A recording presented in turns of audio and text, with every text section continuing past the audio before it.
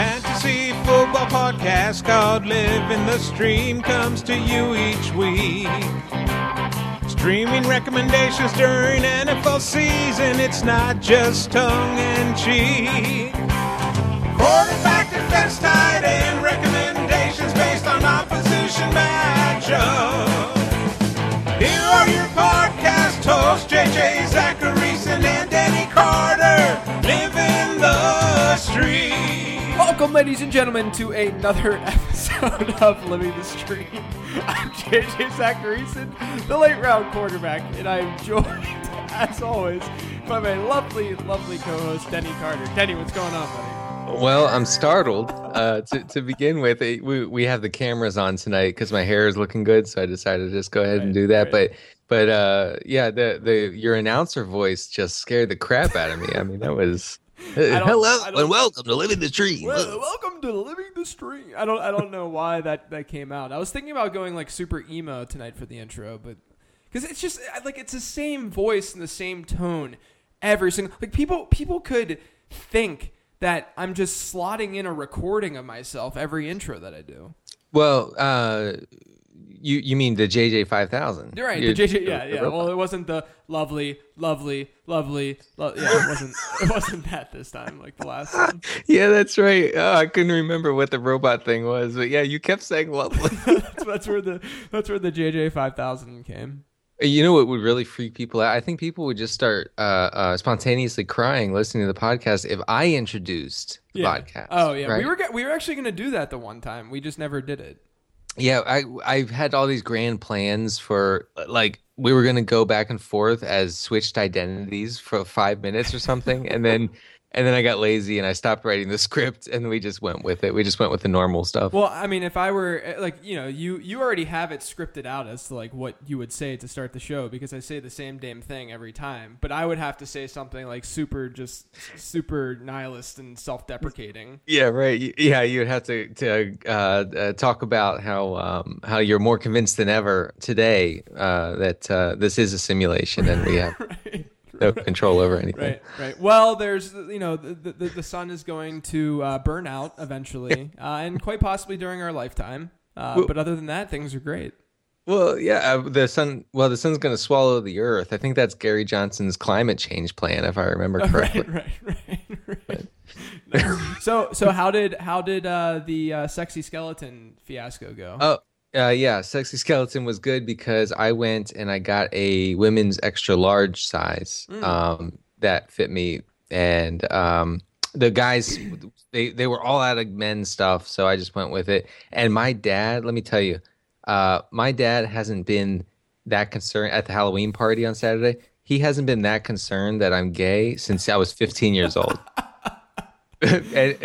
Because let me tell you. So we need to bring him back on, by the way, at some point this year, and that will be one of the questions that I'll bring up is about the costume. At 15, I understood. Like, I remember actually telling my dad once, like, I know you probably think I'm gay. I understand. I'm not, but, I just don't, please, stop worrying about it so much. Right. And then at the party, he was like, are you sure there's nothing you want to tell me? I was like, Dad, first of all, this has nothing to do with one's sexuality. First of all, let's just say that. Right. And secondly, is it not fun? Right. Are you not having fun? I'm wearing a little tank top that's cut down so that my entire chest. I mean, it was I saw the pictures and it was like a pseudo V-neck tank. Mm-hmm. Like it was like meant for cleavage. Yeah, it would be considered like a deep cut. Right. Something, but yeah, he was totally freaked out. He's such an old man. I can't even. But I saw you had the shirt underneath for last night. Yeah, for last night, I just said because it was 52 degrees here on Saturday. It was like 75. Oh, I thought you were gonna say because you were taking your kids around your neighborhood, and that's why. That's because you didn't want to be the dad wearing the women's clothing. Right. Yeah. You're. That would be a consideration, although I might have considered on a warm night. But I'll tell you one thing happened last night. I couldn't get Xavier, my 3.5-year-old, to stop just taking all the candy out of all the buckets that Yeah. he saw.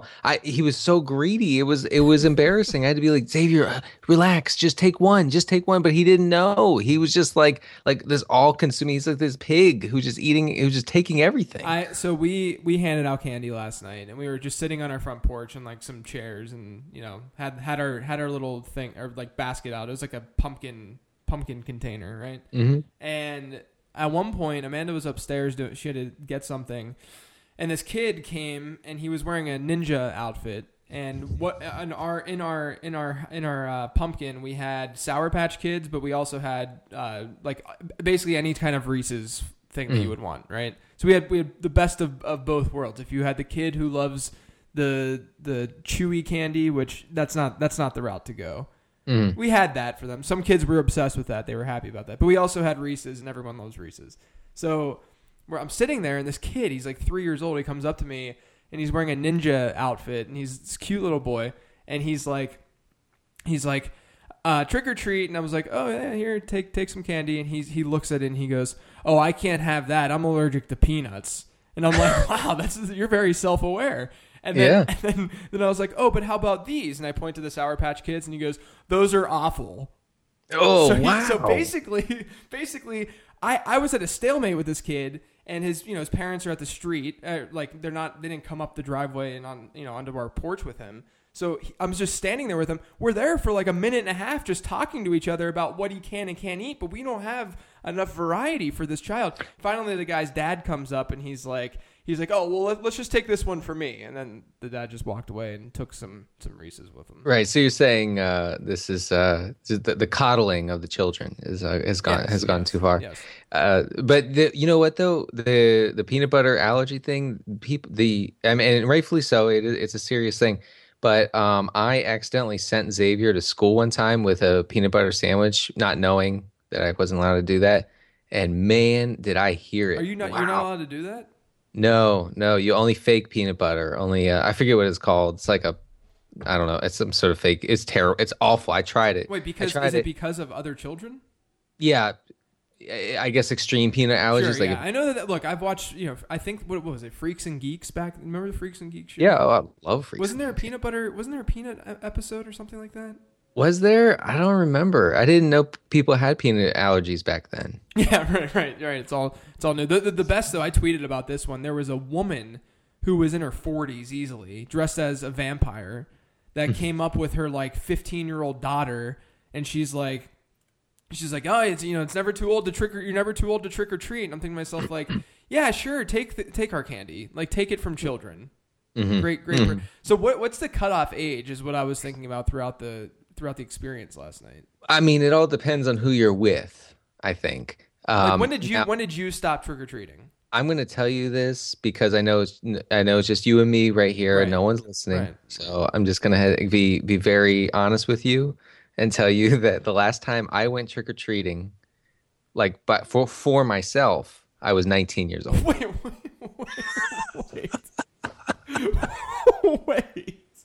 I don't know what to say. I mean, what did people say? Oh, well, I wore a mask and I tried not to talk too much. Trick or treat. Yeah, I would have been like, trick or treat. Oh my God. Yeah. Well, I was going around with my brother who was 14 and his friends. Now 14 is still too old. I get it. Yeah, I think 12 is a cutoff for me. But 14 is more reasonable. And him and his 3 friends wanted to go.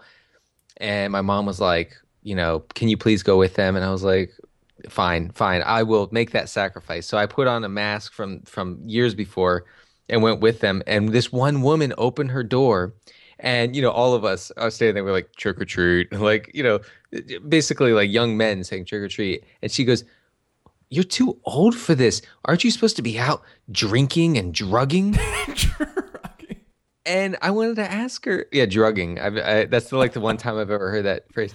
I wanted to ask her, so ma'am, are you upset that we're not out drinking and doing drugs? Is that what you would like? What if trick or treating is your anti-drug?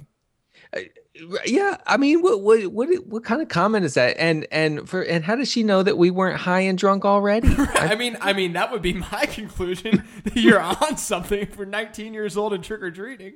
I mean, how could she know? That was very judgmental of her to not assume that we were not blasted already. Yeah, very fair. I think like 12-ish or so is the cutoff for me. I think 12. Yeah, 13 maybe. Yeah, that seems about right. All right, Denny. Let's look at what happened last week from a streaming standpoint. It was kind of apocalyptic for a while. Like it was like Alex Smith got hurt 18 times. Fortunately, Jesus doesn't get concussions, so. But he was out of the game. So Alex Smith, the thing is, Alex Smith still had about 10 fantasy points, which was more than Brock Osweiler, who was a deep play. This is exactly why we talked about Brock Osweiler being a deep play, is because he's bad. So hopefully, if you did play him, hopefully it was a desperation play like we talked about, / it didn't ruin you for the week. Ryan Fitzpatrick, Tilt City. He only had like 3 completions in the first half, but there were so many opportunities for him to throw touchdowns in that game. Like there was a pass that he threw to Matt Forte. He was down on the 1. Forte got another goal line carry and scored a touchdown. So those are kind of the instances where I don't feel that bad about the process. Because, I mean, he still scored 14.5 points, 15 points. So, it wasn't like a terrible outing by Fitzpatrick. But he was like QB 13 or something, or 14. Or maybe more like 15. But regardless, it was tilting because obviously touchdowns are what drives fantasy production for these quarterbacks, and sometimes you're just unlucky with that stuff, and they run them in rather than throwing them in. Yeah, the Alex thing. First of all, I've never seen him get hurt ever. Did he? So he went out twice with a concussion-like symptoms. Is that right? Yeah, right. Okay, and the second time he got his head bopped on the ground, and the opposing team was standing around him telling the trainers, come out, because they were probably looking at his eyes rolling in the back of his head, right, being severely concussed, but he was not diagnosed with a concussion. Correct. That's today's NFL in a nutshell. I mean, he got Michael Rivera. Remember the Michael Jackson picture? I mean, that's probably what it was like for Alex Smith on that play. Awful. So at the tight end position, we had Cameron Brate, who scored a touchdown, 11.2 PPR fantasy points. So he was a strong play. And then Denny, this weekend I was in an Uber, and the guy that I was with, that was driving us, he was from Houston, and I asked him because I was a little bit drunk maybe, but I asked him, I was like, are you from Houston? Because he's wearing a Houston Rockets shirt, and who the heck's gonna be wearing a Houston Rockets shirt in Charlotte, North Carolina? He's like, yeah, and I'm like, oh, you're a Texans fan, and like we were talking a little bit, and he was a fairly casual fan, because at one point I said I got completely serious. This was like I want to show off the brand, right? Mm-hmm. And I go, I was telling him about my job a little bit and stuff, and then I was like, dude, when CJ Fedorowicz scores a touchdown tomorrow, remember me. Oh man, what a line! Yeah, and then it happened. It was it was like a movie, right? Like people would have seen that movie for that line. Yeah, no, I'm sure dozens of people would go to see that movie. And I'm sure that when he happened to hear on the TV, and Fedorowicz scores, blah, blah, blah, he thought to himself, where have I heard that name? Huh. Yeah, exactly. I don't remember now. Exactly. But CJ Fedor Goat did indeed come through. He was like tight end 6 this past week, and he left the game. So there was an injury for a little while there. As you'll see on my tilt at the end of the episode. Yes. And then from a defensive standpoint, I saw a tweet that we got from the Living the Stream account, and it wasn't. Look, the guy who sent the tweet, it was not a malicious tweet. He was just poking fun at the defenses that didn't perform very well. The Jets and the Titans both scored 4 fantasy points. But I responded to that tweet with a hashtag well actually, because those performances were fringe top 10 performances last week, regardless of how bad they looked. Defense was just bad last week. I mean, it's not like many defenses performed aside from like Denver, Carolina, and Chicago out of nowhere. So it's not. I mean, I'm fine. If you played the Jets or the Titans, you weren't losing your matchup because of that at all. You were above average. Right. It was apocalyptic for defenses. How in the world does Tennessee end up with 4 points after getting Blake Bortles in an extreme negative game script? Right. It was out of control. how in the world did he didn't throw a pick, did he? No, and the thing that was crazy. I mean, obviously we know that he threw that last second touchdown too. That was just complete garbage, and it didn't go to the guy that we needed it to go to, Allen Robinson. Like it just that whole game, Tennessee, like the if you want to process over results pick, it's the Tennessee Titans defense of last week, right? They crushed them in the first half.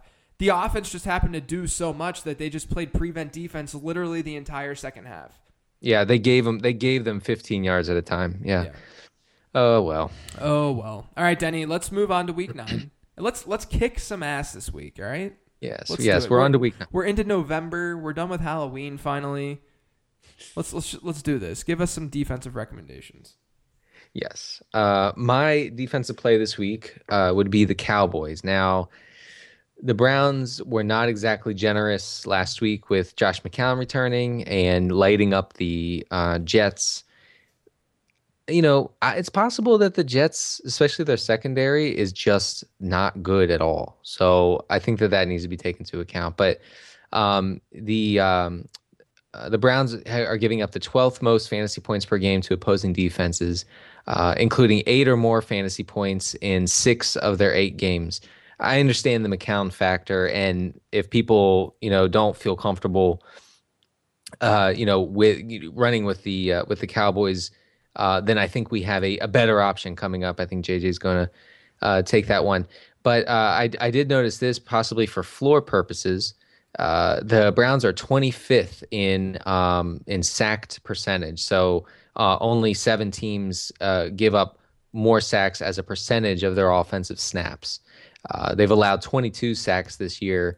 Now, Dallas is not one of these teams that gets to the quarterback very often. I think they're in the middle or just below the middle as far as pressuring and sacking the quarterback. But we want sacks and we want turnovers, and I think that with the Vegas line showing what it does with the Cowboys being heavy favorites and that sacked percentage for Cleveland, I think that the Cowboys come into this one with at least a decent floor. Word, I love that pick. 2 other defenses to touch on. I think this is the consensus top, I would say, is Miami.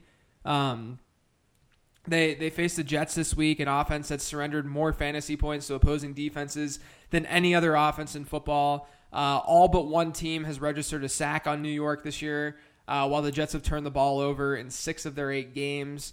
They've also actually turned the ball over. I mean, this is skewed a little bit because of that Kansas City game, but they've turned the ball over just as much or more as every other team outside of San Diego. So given the over-under in this game is fairly low, the Dolphins are 3.5-point favorites. They're at home. They check every box for a good streaming defense. And then the other one that I want to mention, they're owned in like half of leagues, so it's not so much of a streamer. It's a higher end look here. But I love the Packers this week, man. Mm-hmm. So obsessed with the Packers. This is another situation where people might be scared off generally by just a high over-under, but we talked about it with Atlanta 2 weeks ago. It's not about that. It's about turnovers, sacks, and then hopefully those turning into touchdowns. The Colts have now given up a top 10 defensive performance in half of their games this year that they've played. They've been sacked at least twice per game. And then meanwhile, Green Bay is near a top 10 team in sacks. I think they rank 11th. So even though it's a high over-under also, Green Bay is a very, very heavy favorite at home. And I really think that this is a situation where it's almost identical to how I felt with Atlanta 2 weeks ago. And the thing too is that I don't think Indianapolis's offense is able to put up the points that the San Diego offense did against Atlanta a couple weeks ago either. Right. Well, people are going to have to ignore the over/under on this because I think it's 54.5 right now. Right. And but like we talked about, that should be ignored if there's turnover potential and potential for sacks, and that's all day here. I mean, this game strikes me as one where the Colts could put up 21, 24 points, maybe even more, and the Packers defense could still post a really solid day. Andrew Luck has been sacked 31 times. No one else is close this season. He's also thrown 5 picks, which is not is not bad, especially for him. But the potential is all over the place in this one. I say if Green Bay's out there, you get them before Miami, and certainly before Dallas. Nice. Yeah, Green Bay was a defense that last week. I tried to do this too. I've tweeted about it before, but a lot of times, I'm sure you manage your teams like this too, where you have a bunch of flyers on your bench throughout the week. Like last week, I had Alfred Blue on my bench, right? Who knows if Lamar Miller plays or not. But when we knew Lamar Miller wasn't going to play, Alfred Morris was deemed, just irrelevant for the week, right? So in those cases, I dropped that player for a defense for next week. And so this week was the Packers is basically the one that I targeted to pick up for this week. So you don't have to spend FOB on them. You don't have to worry about a waiver order on a defense. You just have that defense for the next week. That's a strategy you 1,000,000% should be employing as long as you have a deep enough bench to do so. Don't go dropping someone who's just on a bye, and that's the only reason that you're dropping him. I mean, don't drop usable players, but it's fine to drop a guy like Alfred Blue who you just had a flyer on. That's right. I did the same thing with Kansas City. I picked them up last week because I knew they had Jacksonville this week in a couple leagues. So, but again, I get a lot of questions like, should I something like stuff like, I'm trying to think of a player. Should I drop like Stephon Diggs for this defense? Something like, no. Let's not get carried away. Chasing defensive points is a huge mistake. You could chase a lot of different points in fantasy. Right. Don't chase defense. Right. There's still some variance in there for sure. Yeah. Let's move on to quarterback. I'll start. I think the obvious one that people have been talking about all week is Colin Kaepernick. Obviously Russell Wilson didn't take advantage of the Saints defense this past week, but Russell Wilson has also finished as a QB 22 or worse in 5 of his 7 games this year. Russell Wilson is #not very good right now. Yeah. The Saints secondary is the ninth worst unit in the NFL according to Number Fire metrics, which are schedule adjusted. So the Saints secondary has actually been better this season than last. I mean, significantly better just because they were that bad last year. But the thing is that the offense is so good and can score points that we often see quarterbacks scoring points against them, which they're top 10 in fantasy points against in the wrong direction. They're allowing 18.1 fantasy points against per game. Vegas is pegging this contest with a 51-point over-under, which is very good. The game is actually a -3 spread in favor of the Saints, which means, if it were in New Orleans, it would be like a -6. But even still, or I guess maybe even bigger than that, but even still, I actually think this is a good thing that the 49ers might be able to see a negative game script. And the reason for that is Colin Kaepernick over his career in games where he's lost has rushed for 18 more yards per game in those contests. And I think that kind of makes sense intuitively because when you're down, you're throwing more. And when you're throwing more, there's a higher chance that a guy like Kaepernick, who will often look at his first and maybe second read and then just kind of bolt, it increases his chances of running. So I think that the reason that you're playing Cap this week, as you do every week, is not for his throwing numbers, but for his rushing numbers. If he can hit that 80-yard mark again like he did the last time he was out, and maybe, just maybe, throw for more than, 140 yards that he had, then he's going to put together a pretty easy QB1 week. I really love him this week. Yeah, if he, in that offense with the likely script that they're going to face week in and week out, I really think that if he can post like 10 to 12 points from the pocket, that he can put up really nice fantasy numbers going forward. Like you said, he had more than 80 yards against Buffalo. So that's an enormous boost. I like him as the top stream this week. Is that where you are? Yeah, I think that you could make a case here. I'll talk about the next guy just because yours is more of a deeper look. Yeah. Is that cool? Yeah. Okay. So the other guy is Ryan Tannehill. So they're facing the Jets, and in half of the Jets contests this year, they've surrendered 20 or more fantasy points. And that list includes Russell Wilson, who I just mentioned is garbage, Tyrod Taylor, and Josh McCown. So those are 3 quarterbacks who generally aren't just posting these 20-plus point performances week in and week out. According to our numbers at Number Fire, they're the third worst secondary in all of football. And then there's also the fact that they're a funnel defense where they can stop the run, they can't stop the pass. it certainly helps these quarterbacks because in turn, quarterbacks are going to throw the ball more to take advantage of this defense. In fact, every single quarterback that has faced the Jets are not a good team, mind you. So it's not like teams facing them are facing a negative game script very often against the Jets. Every single quarterback they've faced has thrown the ball 30 or more times this season, which is great. You obviously, volume's not a bad thing. And then there's the fact that regression could hit Ryan Tannehill at any moment. So last season, a quarterback threw a touchdown pass for every 157 yards that he threw through the air, right? So a 300-yard game, you would expect a little less than 2 touchdowns.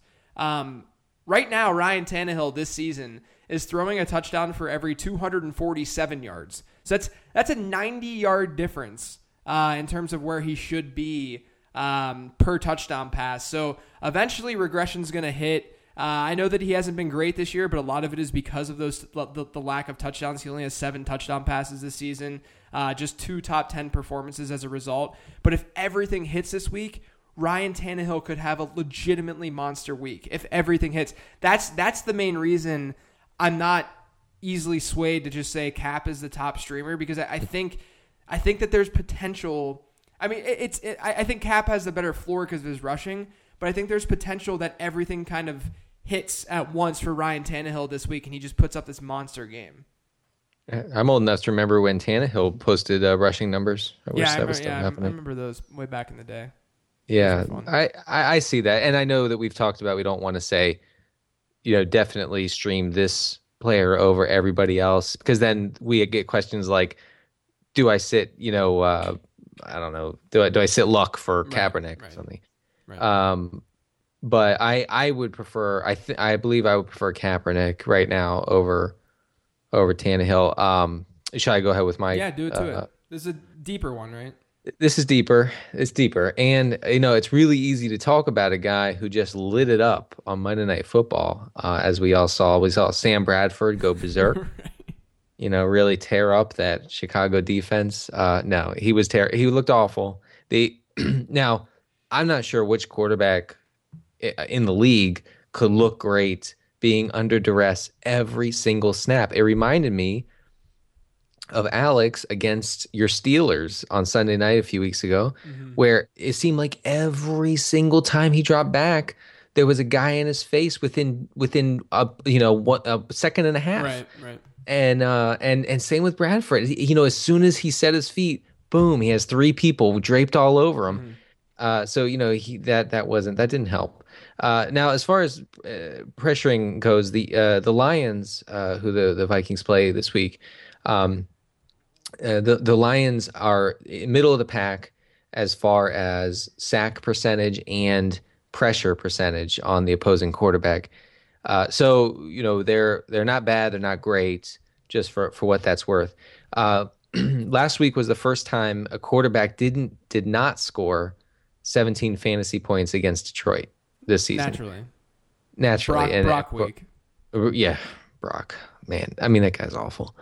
Hoyer and Keenum lit them on fire. Okay, just never forget that. And Detroit is giving up 72.6% completion rate, which is by far the worst in the league. I mean, anything over 70% completion rate that you're giving up is just tremendous. I don't know if I've seen that at the midway point of the season. The Lions allow 7.6 yards per attempt, which is 6th worst in the league. So the matchup is there.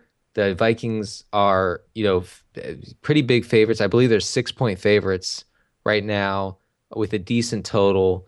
So Bradford should have had positive game script going in his favor against the Bears, and that didn't happen. But Vegas likes that to happen again. So I see the process again and again and again, and I resisted it for a little while. But the more I looked into it today, the more I believe that he is a legit play if you can't get the other 2.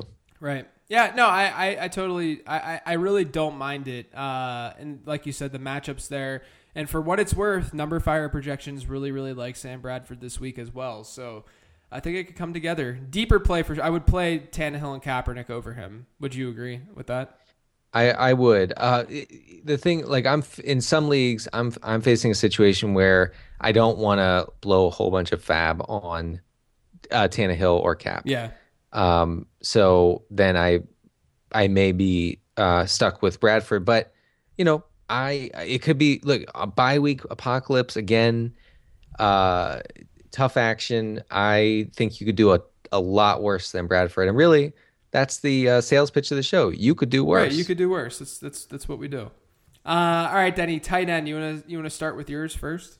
Yeah, we'll stay in Minnesota, where we'll go. No, You sound like me. Right. We're going to talk about Lions tight end Eric Ebron. I could do that all night. That's what she said. Only 7 teams have seen tight ends get more targets than the Vikings. That's a very convoluted way of saying that they're giving up the 7th most tight end targets. They're 22nd in fantasy points allowed to tight ends. Which is a little startling and something that, on this show, we don't usually talk about teams that are that far down in points given up to a particular position. But they're 22nd in tight end points given up, but in large part because they are one of only 3 defenses that has not allowed a tight end touchdown this season. Boom. Pretty remarkable. Tight ends are notching 70 yards per game against Minnesota on average.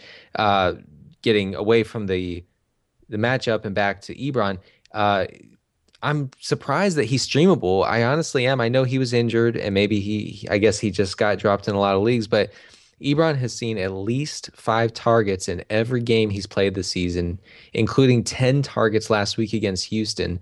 And if you look at the games Detroit has lost, he's been particularly heavily targeted in those games.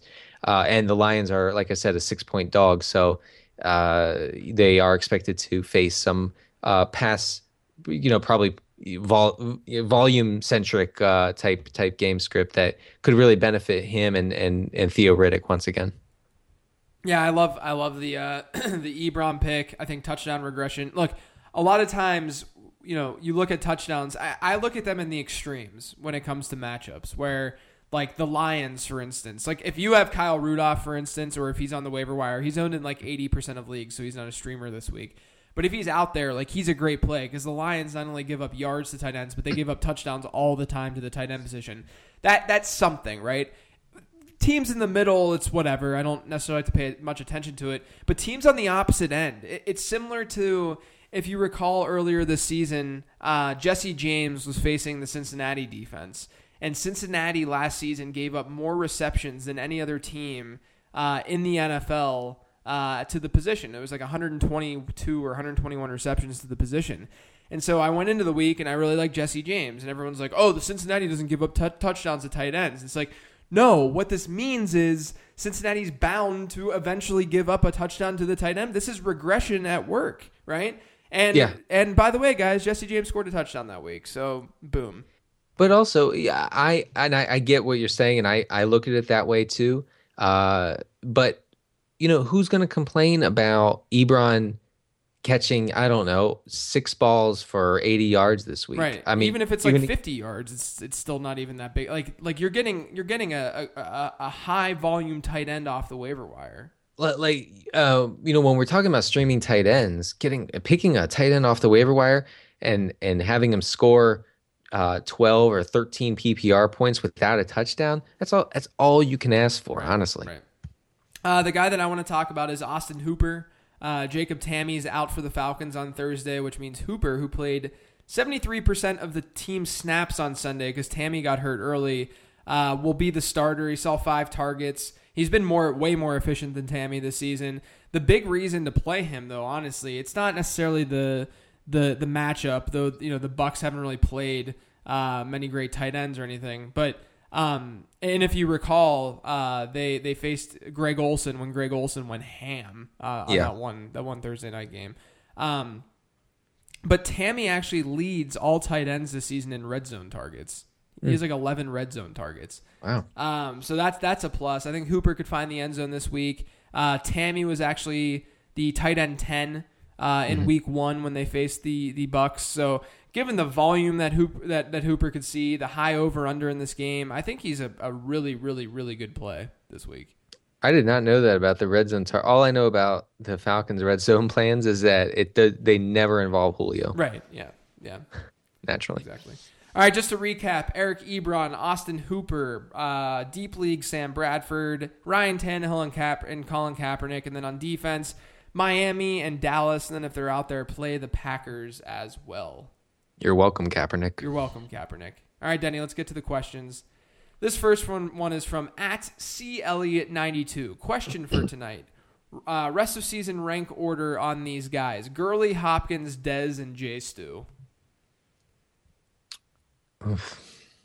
Like as a flex? I don't understand.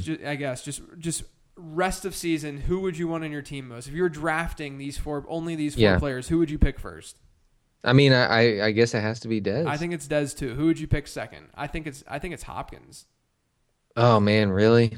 Just because the schedule from here on out is so nice. Oh, but Osweiler's so bad. I don't know. I'd have to go J. Stu. And then would you go Gurley then Hopkins? No, Gurley's at the very bottom for me. Gurley's like not playable. Yeah, Gurley's tough to play. So hopefully that helps a little bit, Colin. Next one, @RealSweetLou247. He says, what do you do with 7 guys on bye this week? Park it in the shower, probably. Right, like you can't even can the NFL stop doing this? By the way, when are they gonna have the real realization that fantasy football runs this league? It's a long way. I mean, there are dinosaurs still running the league. If they had a cool commissioner, not a regular commissioner, but a cool commissioner, like Adam Silver, then they would have converted to a 7-on-7 game with no helmets and no contact allowed by now. Right. This next one is @bedtime37. Is CJ Fedorowicz an every week starter in 12-team leagues until further notice? What do you think? I don't think so. You might, though. I mean, I felt kind of silly not saying that last week because I was thinking about it before the show, and I didn't know if I wanted to go in like that and say, get it, Fedorowicz, not for this week, but for like going forward. The thing is, relying on production from a Brock Osweiler quarterbacked offense is A, not great, and B, possibly a disaster. And then you have, I think, 2 other tight ends in the mix. Right. You have like Ryan Griffin's there. Like and the other guy, they have like a whole like a crop of big white dudes running around the field the whole time. Right. And when Fedorowicz caught it, I was like, I don't know which one that is. But I hope it's him. Yeah, I don't think I could start him moving forward. This next guy, he says, or week to week. This next guy is @HokeyForever23. He says, hold CJ Fedorowicz and Kirk Cousins through the bye or live the stream. I mean, it depends on the size of the league. Yeah. I'm holding on to Cousins in our LTS league. Yeah, I think holding on to Cousins is a good idea. I'm so glad I'm so glad that Kirk Cousins is panning out after that week 1 performance. Well, I think the week 1 performance, and we talked about this little, showed that he was going to get his yardage. Right. He is going to get his yardage. If he can tack on a touchdown or 2, then he's solid. Right. Totally agree. I would hold on to Cousins. I don't think you need to hold on to Fedora Goat. Next one, @Ross Kidwell. He says, in a 12-team, 1 quarterback, 1 defense league, is it ever a good idea to trade for a quarterback or defense? Not a defense, man. Yeah, not a defense for the most part, unless you see a crazy good. Like, do you remember when we were like, was it last year when we were so into Kansas City? 2 years ago, yeah. And you talked about that a lot, I remember. And then those are some of the instances where okay, it might make sense to trade for, but those instances don't come very often. No, they're so unreliable. I mean, who are you going to trade for? What if you traded for the Vikings defense and then you started them last night? Right. How'd that work out? I mean, it's just not a good idea. Trading for quarterbacks, I still am not a fan, but I understand if you have a ton of dudes on your bench who could you could trade for a high end guy, I guess you could do that. I've documented this before on the show. 2 years ago, I literally the reason I traded for Breeze. You remember that in my home league, and then I ended up losing that league because I did that trade. If I wouldn't have done that trade, I had Tony Romo. If I wouldn't have done that trade, I would have won the league. So I'm kind of burned by doing that. I'm over it. I get that stings. But I remember you talking to me about the trade, and I was like, that makes a lot of sense. Yeah, because my team was so stacked, right? It just made no. I mean, you had guys on your bench scoring like 20 points every week, and so to get did Breeze was that the year that he faced Carolina? Yeah, I think so. Yeah, and it was just yeah. This next one is at ggrew3. Announce Nick Foles as number 1 stream option and just fuck my shit up, fam. Yeah, Nick Foles not playing him. By the way, look, Jacksonville's secondary. I know that they didn't look at last week, but Jacksonville's secondary is not that bad. No, it's not. And they're just going to run Charky West to the ground this week. That's so fun. I love that phrase. Fuck my shit up. Next one, at Tyler Strong 95. I'm dropping Jeremy Maclin for Devontae Adams tomorrow. Which ocean should I solemnly walk into? I mean, the nearest one, I think. Yeah. Look, Devontae Adams should be fine rest of season, but I think he's a phenomenal sell right now if you can find the right partner. Am I nuts to say that I like Macklin's rest of season prospects if Foles? No, he's a much bigger D-gaffer. Yeah, Plus and he right? And Macklin had like some pretty shady things to say after the game, like we didn't skip a beat. We know Foles can throw the ball downfield. It's like, wow, okay. Yeah. No, it'd be interesting. Next one is at Jim Caliu. Top waiver wire priority: Charkandrick West, Tim Hightower, or Derrick Henry, and he's a Ware owner. No, man. Henry benefited from Murray being dinged up and the Titans being up by 47 points. Right, like 147. Yeah, I mean, this week comes down to Charkandrick West and Tim Hightower. Denny, you, Reeves, and I were DMing about this kind of back and forth a bit today, and I think we all agreed that Charkandrick West is the guy to get off the waiver wire. I think the main reason for that is, would I be surprised if Tim Hightower outscores Charkandrick West from here on out? No, I wouldn't. But you're also going to get those points distributed across many games. Like I could see Tim Hightower maybe seeing like 8 carries a game, whereas there's a chance Charkandrick West not only takes on a bigger role because Jamal Charles is now on IR, but not only does he take on a bigger role in the passing game, but if Spencer Ware is sidelined even just this week, he has a very, very good matchup against Jacksonville. I think you need to go in on West if you have Ware, even if it's just for this week. The Hightower thing that kind of stinks of motivating, a motivational tactic for Ingram. Maybe it is, maybe it isn't. But if you own Ware, I think you have to go West. Like Denny, if I said to you, you know what, Denny, you're not going to co-host the podcast next week. Would you come back the next week and how would you feel? No, I'm a total diva. You know this. You know, I would come back and be like, you'd be like, so which quarterback are you going with this week? And I'd be like, I don't know, man. I don't. Right. You do the show. It's your show. The thing is, like all this Tim Hightower thing does is ruin everyone from a fantasy football standpoint. It doesn't help Tim Hightower. It ruins everyone. Like usually when someone is placed into a situation like that, it doesn't make the situation better for fantasy purposes. Mm-hmm. It literally just makes everything worse because Mark Ingram owners now have a guy who has questionable usage. By the way, Mark Ingram is probably the most GPP player of all time this week. You think? Yes. I mean, he'll still have high percentage. Really? I don't know, man. In GPP, I think everybody's going to be like, oh, well, everybody's going to be off of him because of last week. That's just what I think. But you think too many people are going to reverse psychology themselves?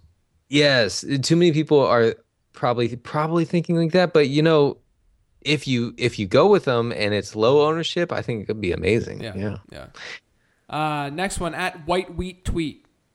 Better trade target, A-Rob or DeAndre Hopkins? I, Hopkins has the better schedule, so I'm just going to go Hopkins. I'm sorry. I don't want anything to do with Hopkins. It's A-Rob for me. I told you earlier. I in my home league, I traded A-Rob today for Theo Riddick and Corey Coleman. I do like that. Because I love Riddick. God. Yeah. Oh, Riddick's the man. Riddick is the man. Next one, at Drill Guitar. He says, is Russell Wilson droppable now that he's had sex?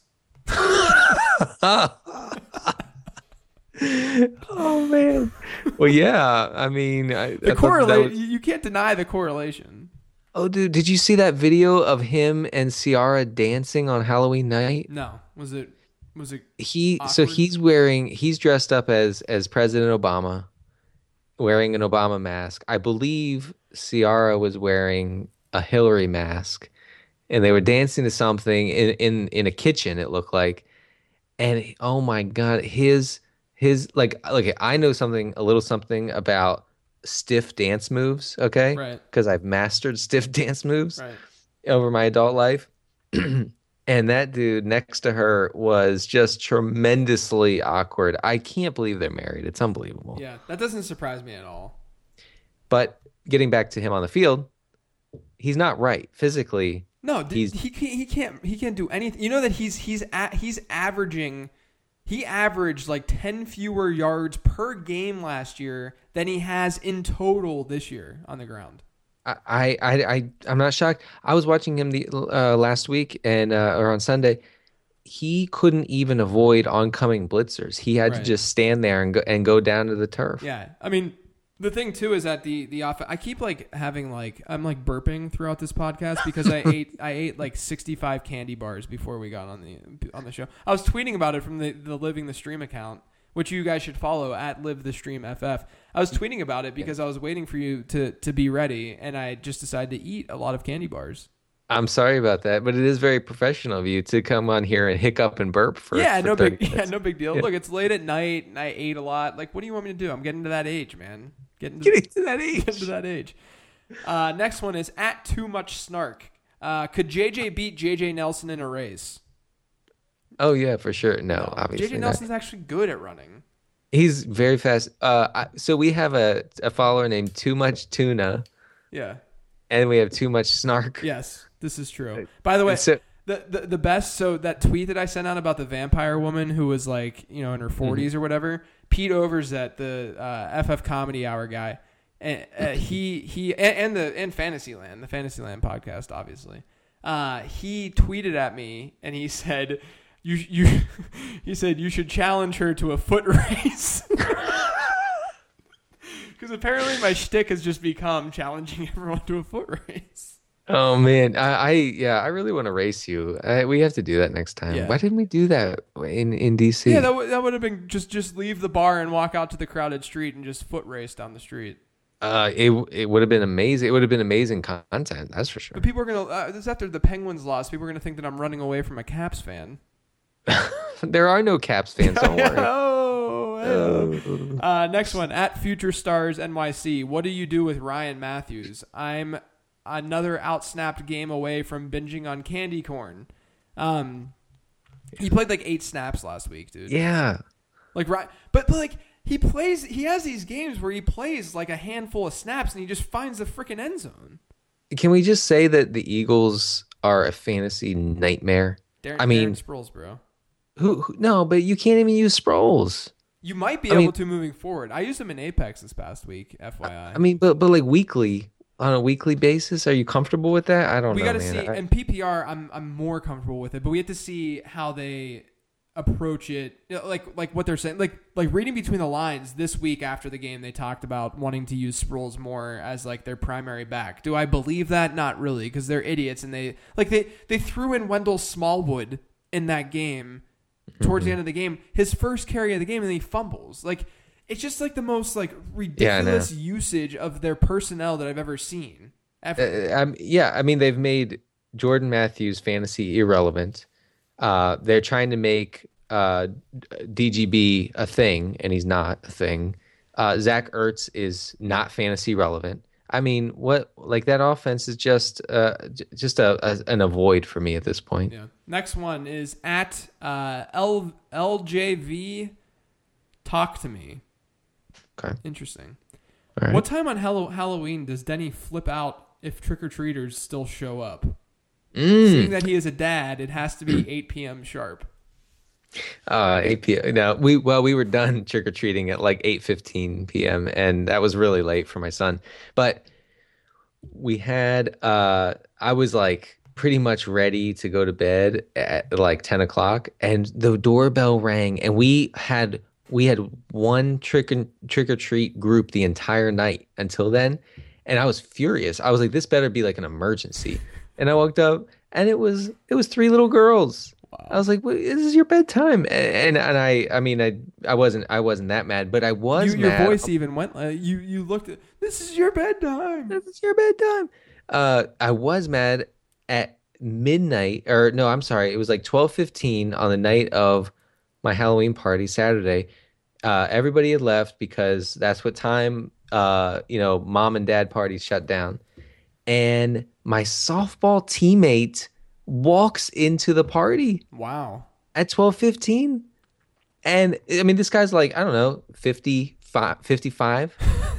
He walks in and he's dressed up, and his girlfriend's dressed up. And I was like, Jeff, well, hey, what's going on? He was like, hey, we're here. I was like, dude, the party's over. He was like, oh man, I thought that might be the case, but I just wanted to drop by in case. I said, well, it started 4 hours ago, 5 hours ago. So, I told you about it, didn't I? He was like, yeah, I just want to drop by.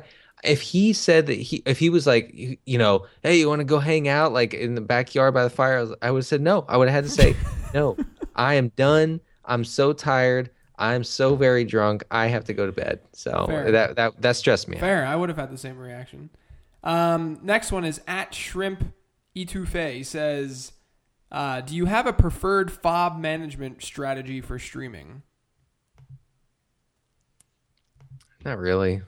I mean, it's really just kind of feeling it out and knowing your league mates. But generally speaking, I don't spend more than $7 or so unless it's a great streaming option out of 100.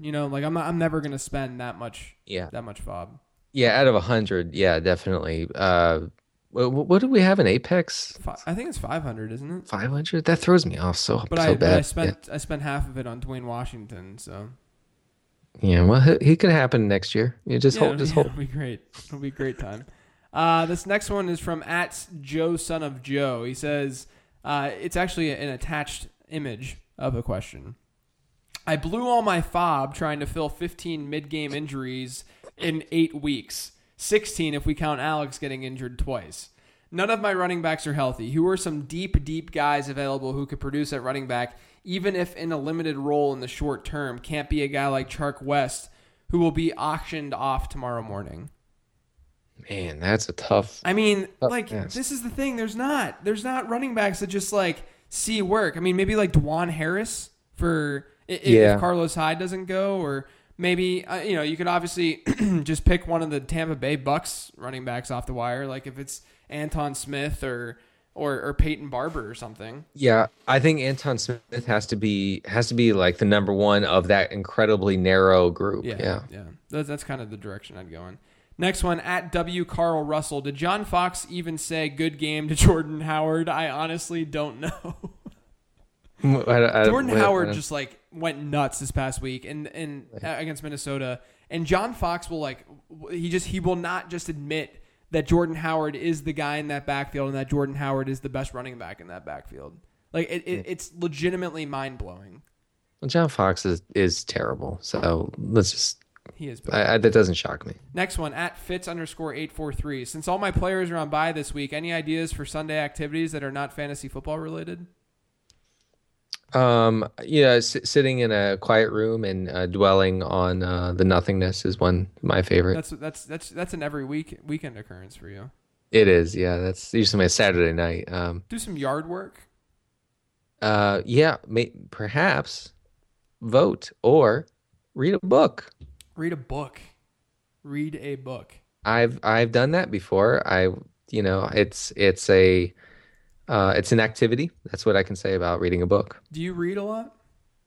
not as much as I used to. I go in phases where I read.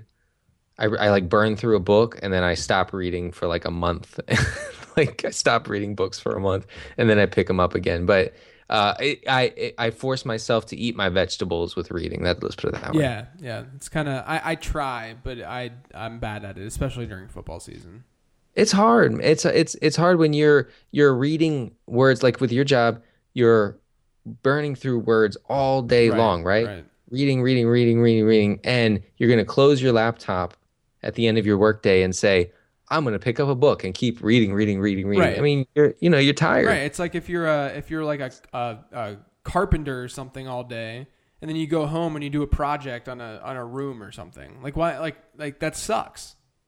Yeah. No. I get the pleasure part of reading. I understand that. Great. Yeah, it's great. But yeah. I mean, sometimes my brain's just fried, and I just want to watch the Scream TV show with Tom Everett Scott. Okay. Right.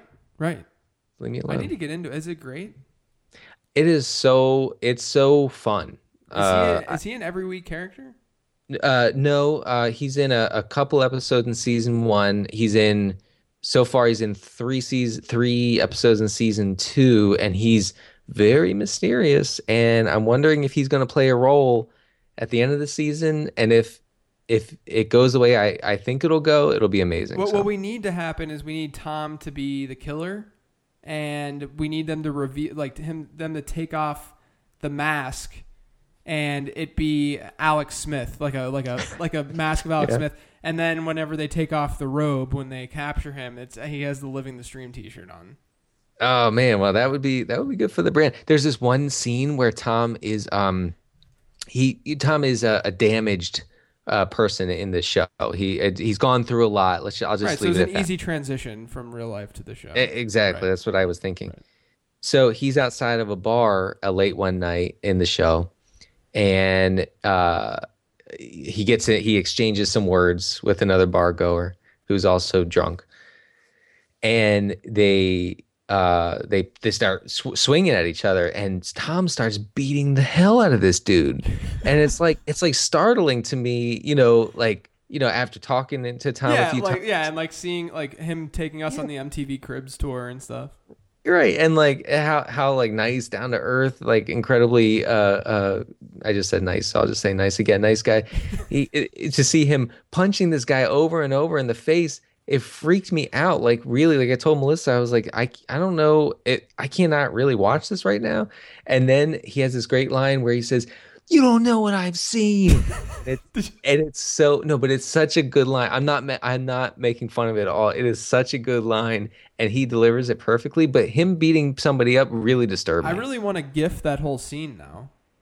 Oh, well, for the show, right? Because people who streamed Alex Smith would say, "You don't know what I've seen." Right. Well, after last week. Right. One of my best friends is on the show Outsiders, which is on WGN, and they have season 2 coming up in January, and he's an officer in the show. It's an interesting show to say the least. But basically, there was a fight scene, and I took a still of my buddy who got the living hell beat out of him, and I took a still shot of him like laying on the ground with like a bloody nose and stuff, like it was just like he was so disheveled after this fight, and it is the best meme to send in between our friends you can possibly imagine, like just like tearing his fantasy team apart, and just like sending the picture and then saying like, when you start Latavius Murray over blah blah blah or something like that. It's unbelievable. It's so good. Oh man, that's excellent. I gotta find that. I gotta take a shot or something of Tom beating this guy up. Yeah, I mean, we could totally meme, like we could have the niche within the niche within the niche of a meme with not to say, I'm saying like us with our listeners towards Tom, not the fact that Tom is a niche. We're the niche and our listeners are the niche. Yeah, no, this is the nichiest thing that's ever happened. Right. This next one's at Grogonkel. He says, what that's not even how you say it. Grogonkel. It's definitely Grogan Cow. Grogonkel. Oh my god. The K was throwing me off, because if it was a C, then it would be easy to say Grogan Cow. But the K, I'm so used to seeing Grog all the time. What would you do with Kristen Michael and Brandon Marshall going forward? Buy, hold, or sell? What would you do? I think Kristen Michael's a sell, Grogonkel. Let me tell you, Grogonkel. No, so Procise is. Let me just. If I'm wrong, correct me. Procise is a thing. He's eating into snaps, targets, everything right now, but how can you sell Michael right now for anything? Are people going to buy him? I don't know. I mean, but if you can sell him, you should try to sell him. And I think B Marsh is still a decent buy because you can probably get him for fairly cheap, right? Like fairly cheap. Is Marshall still getting good? I think he's still getting good targets. Yeah, he's still getting good volume. He's got touchdown regression hitting eventually. His schedule's decent. I think B Marsh is still fine to buy. Let me see. The last 2 weeks, Marshall has 15 targets. That's not awful. Yeah. This next one is at Bob Mihalik. Dak or this week's streamers? To me, it's very easily Dak against Cleveland. Yeah, man. Dak, that floor, man.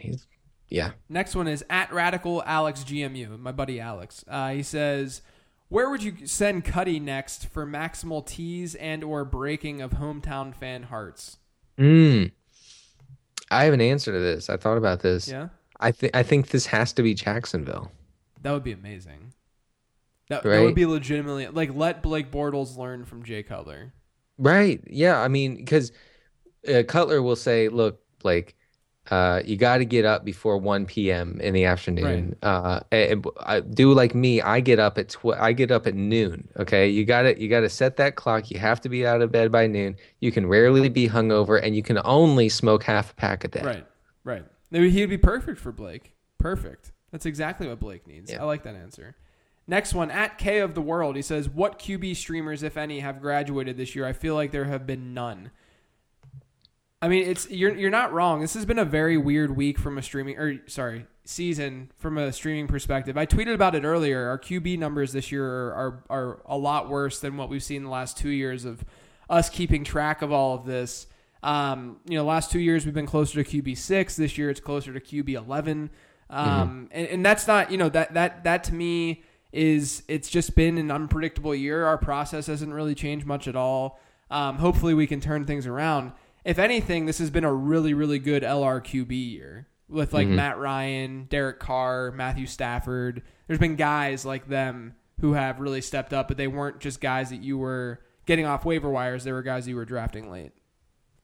Yeah, I think that's kind of how it's working out right now. I do think that we are in for some positive regression. I agree, because touchdowns have not. Yardage has been there a lot with our streamers. They just aren't throwing like crazy touchdowns. It's annoying and tilting AF. Oh, so AF. Yes. Next one, at SCeater015. Could JJ throw out Justin Perillo on a stolen base attempt with John Lester pitching? That was an amazing tweet. That's a very good tweet. John Lester, Denny, for you who doesn't watch baseball.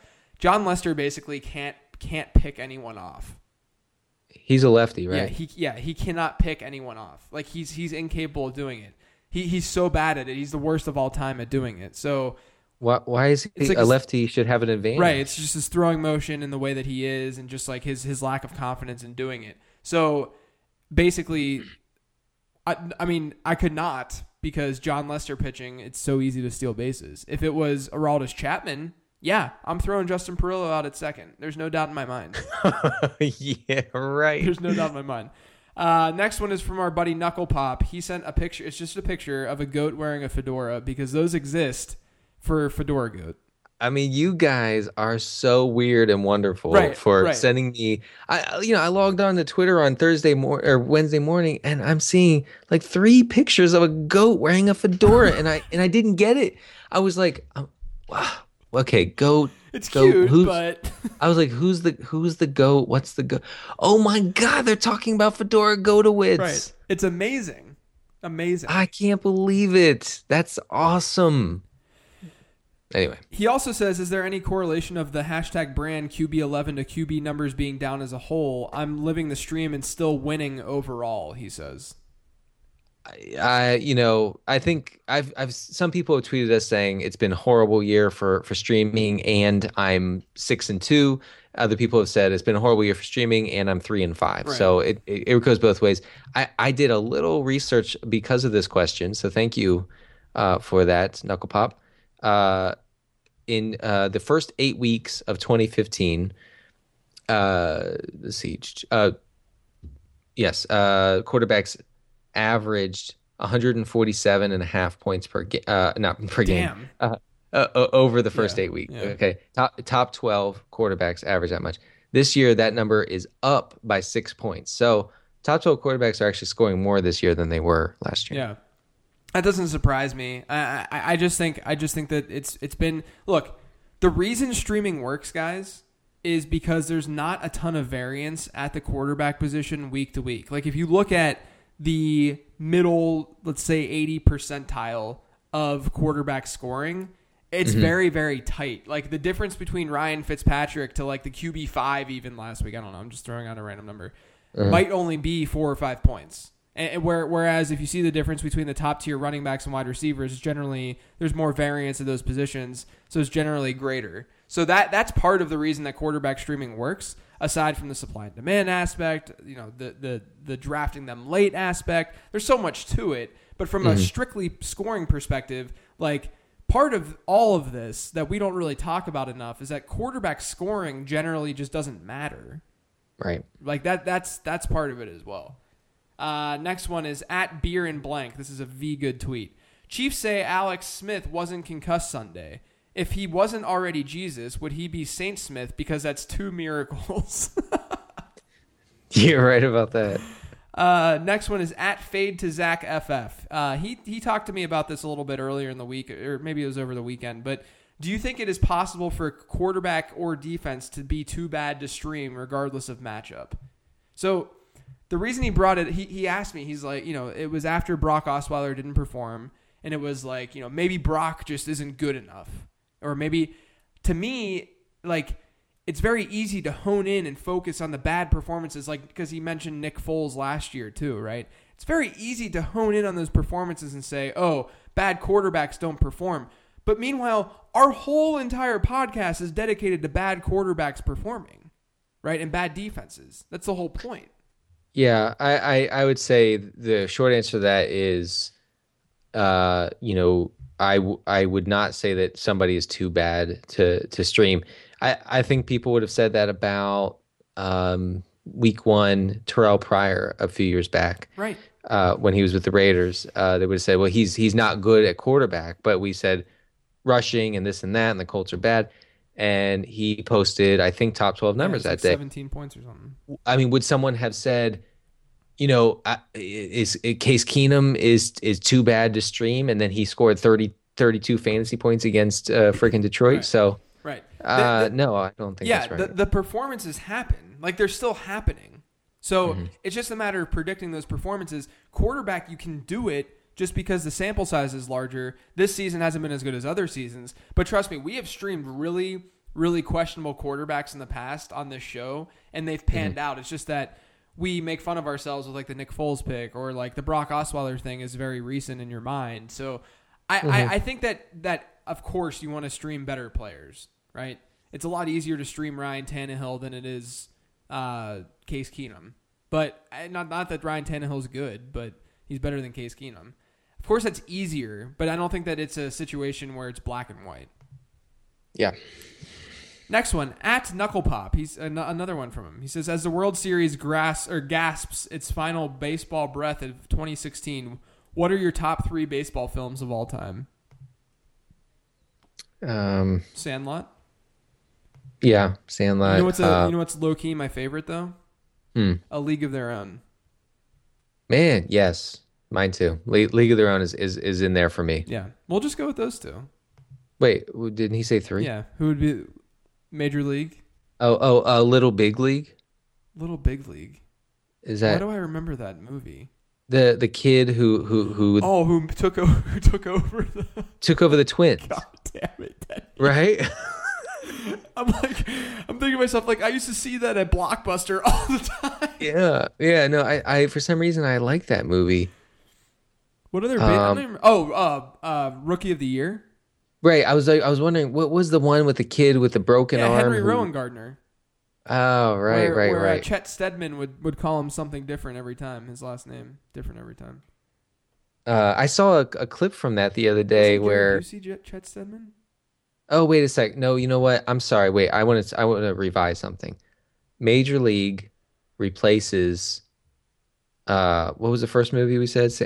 Yeah, Major League replaces Sandlot for me. Really? Yeah. I don't think Major League's as funny as people do.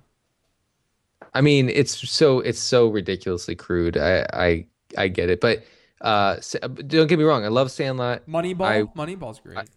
I never saw Moneyball. I wanted to be Benny. Oh yeah. Right. I mean, I think every guy wanted to be Benny. Right. You went by Craig until you realized you could go by Denny to be closer to the name Benny. That's right. Here's the thing. I wanted to be Benny, but I knew I was the main kid. Right. You were Smalls. Like that. That's it. No. I'm not Smalls. Yes, I am Smalls. Right. Yeah. I knew I was Smalls. I wanted to be Benny, of course. Yeah, that's fair. So what was the other movie I was just about to say? Angels in the Outfield. Oh man, yeah. With Joseph Gordon, wasn't Joseph Gordon-Levitt in that? Yeah, he was. Yeah, he was a baby in that one. It was a prequel to Third Rock from the Sun. No, to that movie. It was Inception. It was a prequel to Inception. If you watch it backwards and listen to Pink Floyd's Animals album, then it is actually a prequel. I've done this. Oh my god. This next one is we can't get to a lot of these. I'm sorry because we're running out of time. We won't really over. This next one is at Connor Finnegan. He says, "Does dropping Charles for West make sense, or is my dying team making me stupid?" Yes, you can drop Jamal Charles now because Jamal Charles is out for the year. This next one, I'm gonna end it on this Denny, because this is from at Northrop Jr. He says, "For what it's worth, you guys are the greatest pod. Started in 2015, won 2 titles, and more coming this year. 15 transactions and living the stream are the best. Thanks. Thoughts on Stafford rest of season? Already took your advice in 15 transactions and sold Marvin. By the way, selling Marvin when I gave up on my boy Marvin, it's been looking pretty good. I basically drafted Marvin for peak Marvin, and then I said goodbye Marvin. Maybe he's not performing because he lost me. I think that he felt betrayed, and now you look at wide receivers are divas. You said what would happen if I was kicked off the podcast for a week. He saw he was kicked off your fantasy team, so he's being a diva. So Stafford, I actually last week in a league where there's a lot of quarterbacks available, I dropped Stafford before the game against Houston because he gets Minnesota this week, then they get a bye. There's touchdown regression coming. If you can trade Stafford, I would do it this week because there's 2 weeks where he could be just completely irrelevant. I wouldn't be playing him this week. I would not. Against Minnesota, I don't think you can. No. Yeah, for me, Minnesota and Denver, I've said this before, and this remains the case. Minnesota and Denver are no-goes for me as far as playing quarterbacks. Totally agree. All right, Denny, that's going to do it for the questions. Sorry if we didn't get to your questions, guys. We got a lot of them this week. Denny, before we play the tilt montage for this week, why don't you let everyone know where they can find you? It's at CDCarter13 on Twitter, and I'm sorry, guys. I had such good Thursday night tilt that I accidentally recorded over on Sunday morning, and so we just had to axe it. I will be more careful. Please don't yell at me, but I hope you enjoyed it. No, I mean, all it was is that you were tilting on Sunday, and you just tilted over it. Right, and you want to know something? I was more tilted about that recording over than anything that happened in football. Yeah. Dude, I have to tell you guys, before you listen to it, you're going to enjoy the hell out of it. There was one moment, and you're going to know the moment in this tilt montage. There was one moment where if I were drinking a glass of milk, it would have gone through my nose. Instead, I just laughed hysterically at what he said. So you can find me on Twitter, at LateRoundQB, all my work over on numberfire.com, of course. But that's going to do it for this episode. Good luck in Week 9. We'll see you in Week 10. And enjoy the tilt montage. It's 10:32 a.m. Eastern Time on Sunday. I am on kids' birthday party, Tilt City, Death Tilt. I'm dead. There's one. Callie! The Callie! Mom! Washington-Cincinnati game is on, and I'm stuck in kids' hell. Oh boy. I'm tilting. It's 11:44 a.m. Eastern Time, Sunday. Still at a kid's birthday. I have Kirk Cousins in a couple leagues. He's doing nothing, of course. Gonna need another Cousins miracle. I'm tilting so hard that a farm animal exploded in front of me. Just sensed the tilt and just exploded into 100 pieces. It's pretty gross. Kids were screaming. My wife threw up everywhere. But that's what tilt does. It's 12:14 p.m. Eastern Time. We're still picking up pieces of the exploded animal due to my tilt, my extreme tilt. Quite appropriately, the animal was a goat. 1:13 p.m. Eastern Time. Alex Smith is deceased. He's out of the game. It's all over. Everything is over. The simulation is cruel. My wife is in the background screaming about tilting. I don't know if you can hear. But it looks like we have combined kid's birthday Sunday tilt with Alex Smith injury tilt, which together means that my internal organs are disintegrating. So I will be dead soon. A double whammy for Kansas City. It's 1:27 p.m. Eastern Time, by the way. A double whammy for Kansas City is that apparently, according to my fantasy scores, Spencer Ware has retired. So he called it quits, hung up his cleats in the middle of the first quarter. He had a good run, can't blame him, but he has retired, which hurts my fantasy teams today. But it's just a reminder that we control nothing, and the simulation has predestined misery for all of us. Fedora Gotowitz just caught a touchdown, so the simulation can shut its mouth for a minute. Let me celebrate. Let me feel good. Caught it from top 3 elite a quarterback, Brock Osweiler. So, that's not terrible. 1:40 p.m. Eastern Time. Chris Hogan just caught a long touchdown. Pretty stoked about that. The only thing I'm not stoked about is that he caught it from Tom Brady. Tom Brady being an avid supporter of Donald Trump. I think I have to give these points back. I don't think that I can accept those 12 fantasy points that I just got. If I have any principles, I just can't. I can't. So it's gonna be tough, but I'm gonna give those back and say I did my part in not supporting white nationalism. So that's my Sunday. Nick Foles is now wheeling and dealing, throwing a touchdown to Travis Kelce as Alex looks on, and just proving once again that nothing is real except for pain. CJ Fedorowicz is in concussion protocol, and I hate everything, literally everything. I just took my pants off and screamed at them. I don't even know what that did. It was not effective. It didn't change anything. but I felt like it was time for the pants to come off. So anyway, he's in concussion protocol because everything is terrible and nothing is good in the whole world. So fuck me. Thank you for listening to Living the Stream. We hope you enjoyed the internet podcast. Don't forget to subscribe on iTunes now. It won't take long, it's fast. For more fantasy football